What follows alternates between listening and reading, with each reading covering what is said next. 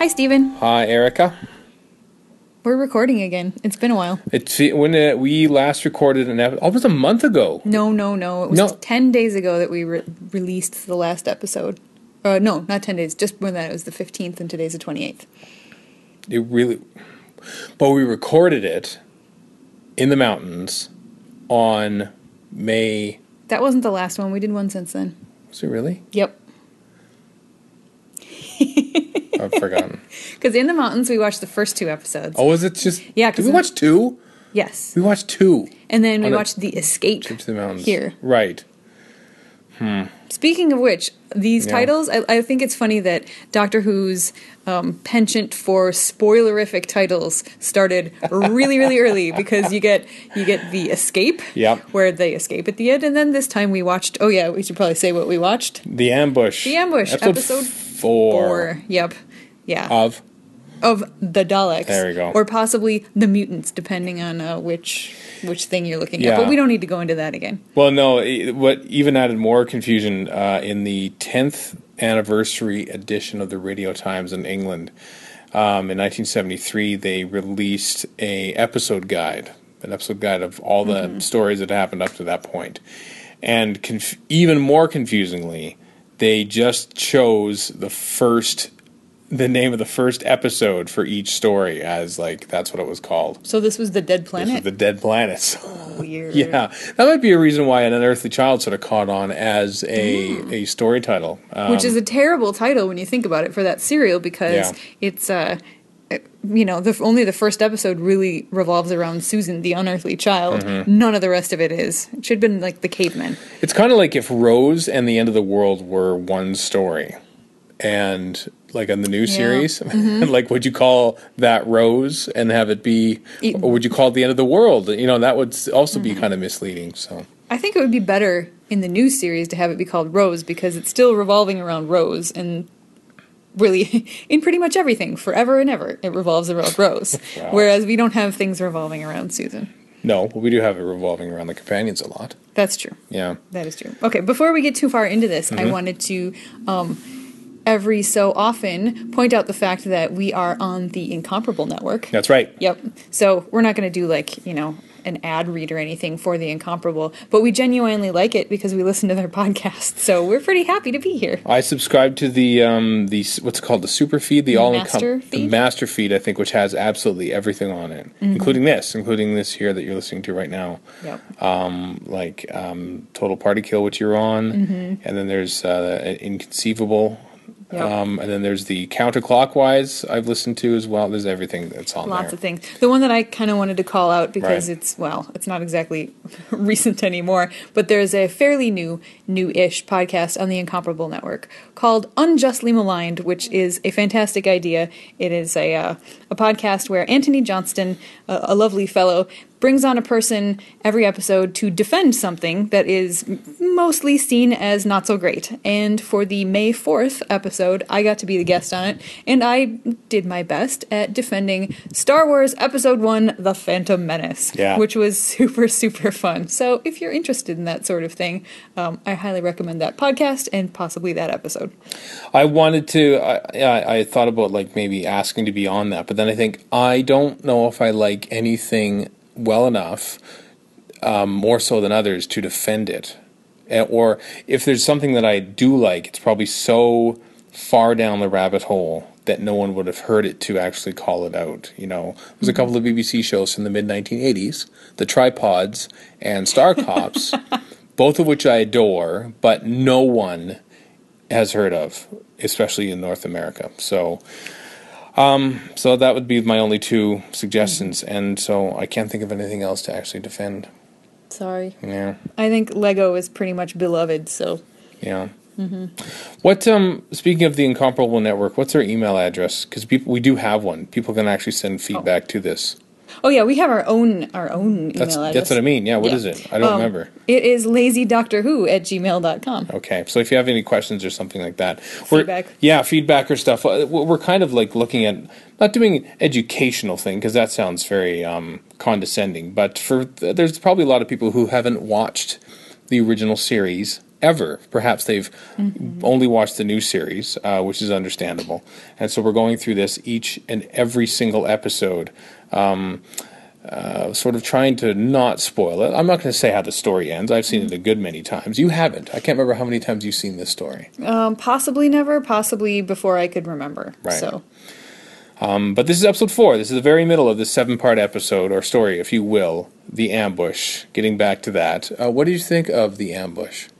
I liked it. Okay, good. Well, that was it for Lazy Doctor Who. That's lazydoctorwho@gmail.com on the okay, no.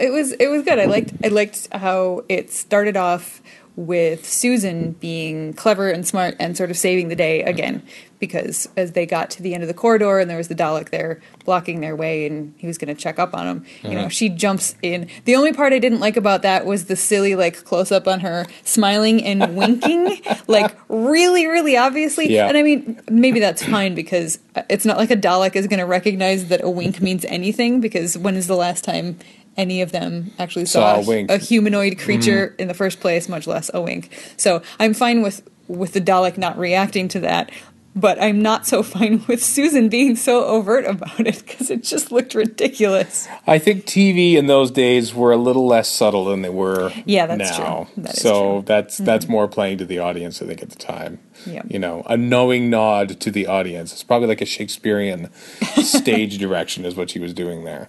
Yeah, there you go.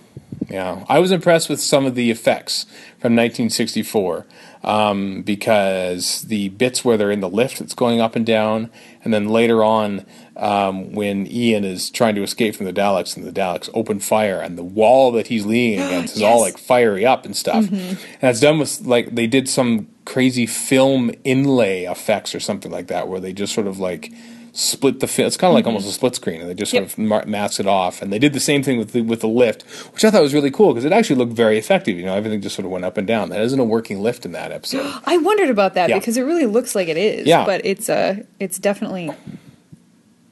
I don't know. I thought it was, but then I was like, do they really have the budget to do that? No, So that is a live effect you're looking at. Yeah, which I find very cool because this is pre-green screen. This is like they hadn't even invented that for another 7 years in Doctor Who. So they're having them be so inventive to try and come up with ideas for effects. I thought it was really neat. That's what I love watching about. You know, old Doctor Who. Not even as much as I enjoy the stories. I just love seeing how television was made back then, and that's just another thing. One thing that always got me though is that later on in the episode, like Ian goes to warn the Thals that they're walking into the titular ambush, and he sits there and waits until all the Thals come in and said, "Wait, you're about to get killed. I could have warned you about this, but." Yes, and so unfortunately, one or two of them get slaughtered thanks to Ian's lack of action. Then he even apologized. I'm sorry I was late. Well, I wondered if he was waiting just to see if maybe the Daleks had a change of heart, a change of like they were going to actually work with them, or something like that. He only warned them once they were sort of edging out of their little hiding spots. Once he was sure the Daleks were actually going to fire at them, or he was afraid if he yelled something too soon that the Daleks would just come out shooting, which I guess they did anyway, so who knows, I don't know. Yeah. But yes, I had that same thought. One thing that I like is that Pac-Man makes several appearances in this, not just in this episode, I forgot to mention it earlier, but some of the designs on the wall, I'm like, oh look, it's Pac-Man. There's a Pac-Man motif. It almost seems appropriate for this, you know, mostly empty city that's got, like, you know, Daleks sort of float. Daleks sort of float around on the magnetized or static city. It's and the food being like the little tablets that there were cherries, right, or something. Cherries and stuff that he eats, and then and there were cans of something that looked like rolls of toilet paper. You said rolls of toilet paper. I said sort of aluminum cans of popcorn that you like, caramel corn that you give people at holidays. I guess it was somewhere in the middle of that. It was probably actually like the size of a tin of like powdered milk or something. Maybe that's what it was supposed to be. Powdered milk. We have brought you evaporated milk. I don't know. You can use it for your baking. Like, what was it supposed to be? Flour or?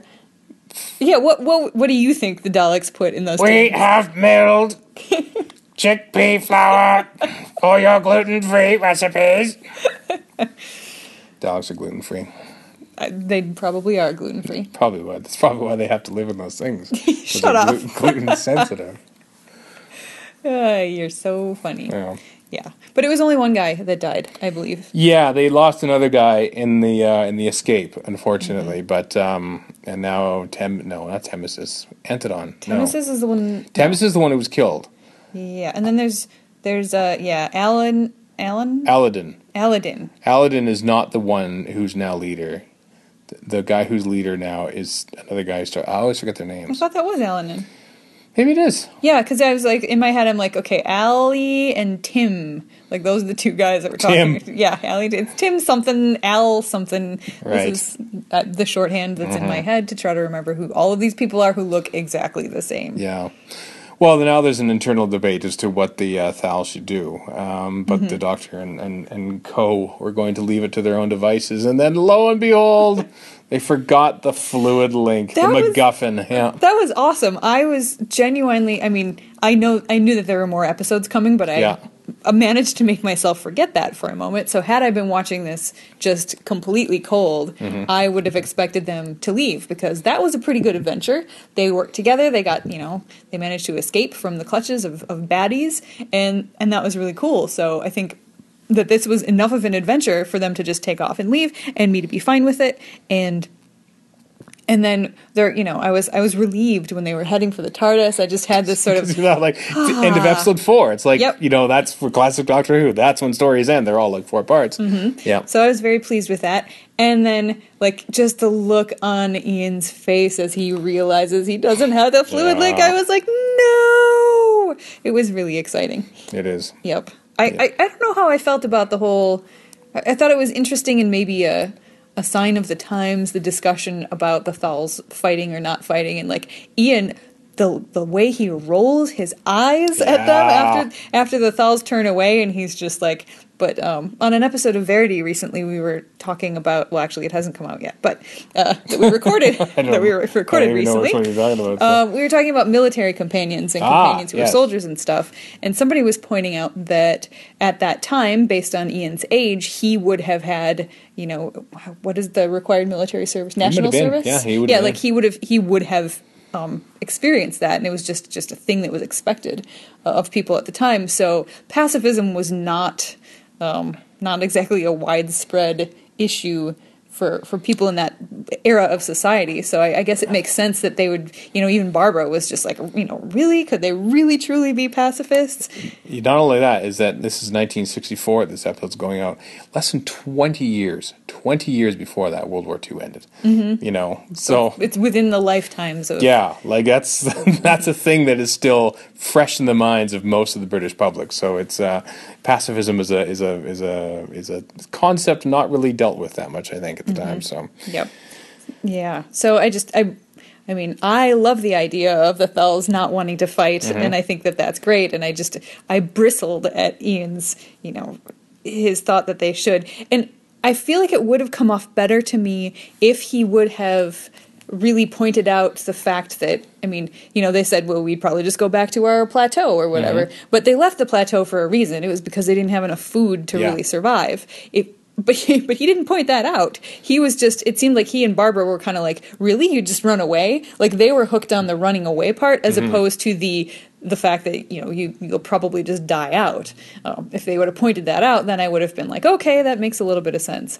But he just cared about the fact that they're running away and not standing up for themselves, which I think is a dumb reason to fight.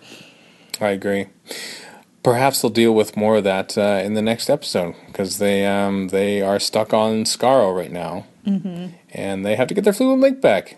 Yep. In episode 5, The Expedition. Guess what's going to happen in that episode? I wonder. Yeah. I was also thinking about the pacing of this story as we were watching it, and how a lot of people think that it drags and it's slow. And we talked before about watching it in a serialized fashion, which is what we're doing since we've just been one at a time here for the last couple. And I was also thinking about the Peter Cushing movie, the first one, which takes this entire story and trims it down to a 90-ish minutes, something like that. And I was thinking, that people point at that and say, see, you can take that whole story and you can trim it down and it makes a good movie. And you know what? That is true. If you're going to sit down and watch it all in one sitting, if it's going to be a movie in the theater that's consumed that way, I think that makes sense. Like, that's the way that you tell the story. But if it's going to be told week to week for seven weeks, and you're getting your 20-ish minutes or whatever every week, if you actually cut down that movie and the way that the movie flowed into 20-minute segments, I don't think that would have made nearly as good of a story as you get when it's laid out this way. Also, I was not alive back in the 60s, so I didn't, I don't know exactly how people were expecting their television stories to run, but I think if it would have been paced the way that we expect TV to be paced now, people at the time would have disliked it as much as many people today dislike the slow pace of the stuff that was happening then. So I really think that this is paced out perfectly appropriately for the time and for the amount of story that they had to tell. I mean, for the first 4 episodes, I may change my tune for 5, 6, and 7, I don't know. But any of the bits during this that people might point to and think that would be considered padding, I don't think it's padding. No. Except for Ian's just standing there and waiting. Well, he did have, Temesis did have a speech. That's the thing. He was still doing that. So, that's a thing that really can't really get, he can't get around that. But speaking of pacing, I thought this was a rollicking, because it starts off with them getting out of their prison cell. Right. Then it's getting past the Dalek guard. Then it's getting into the elevator shaft. Then they have to get down the elevator shaft and they have to get Ian out because they're cutting through the door. And then he gets out of there. And then it's a constant, like, there's always a boom, boom, boom, boom. There's like 4 or 5 or 6 incidents that happen in this one episode. I think it's just like it's just a thrilling adventure movie. People kind of dump on the writer Terry Nation a bit for sort of like being a lazy writer and everything like that. I thought he wrote great adventure stories. Just like this. As a kid, I would have eaten this up. As a kid in 1963 or 64, I was like, ooh, boy, this is like thrilling adventure time and everything. It's very much like Star Wars in a way, and that they have to get out of successive little things from the trash, getting into rescue the princess to getting into the trash compactor and getting out that way. It's all sort of that kind of same thing. So it's a great spirit of adventure. And speaking of the part where they go up and leave Ian behind, I thought that was very interesting because, looked at as a whole, they had to just have been, Ian and the doctor just had to have been thinking, we are trying to, get everybody else away because there's a good chance the Daleks are going to come in and kill the crap out of Ian. Yep. Because that was, they didn't have any way to get him out. Chances are he wasn't going to be able to get out on his own. And then luckily he was able to, and they didn't show that. But I think that was interesting. That they were willing to sacrifice one of their own. Barbara and Susan were not as much, but... Doctor sure was. Yeah, yep. Let's get out of here. You're on your own, Chesterton. Anyway, I think that's it. We've almost talked as long about this episode as the episode was long, so... Yeah, so we should probably stop then. We should probably stop. We won't be doing one episode per podcast all the time, but no. These days we kind of are because we usually do these right before your bedtime, and so we don't have time to watch 2 and record a podcast. I'm sleepy. It's time to go to bed. It is. Okay. All right. We don't really have a sign-off for this, do we? No, we've just been saying goodbye. Or maybe good night. How about good night? Good night. Good night.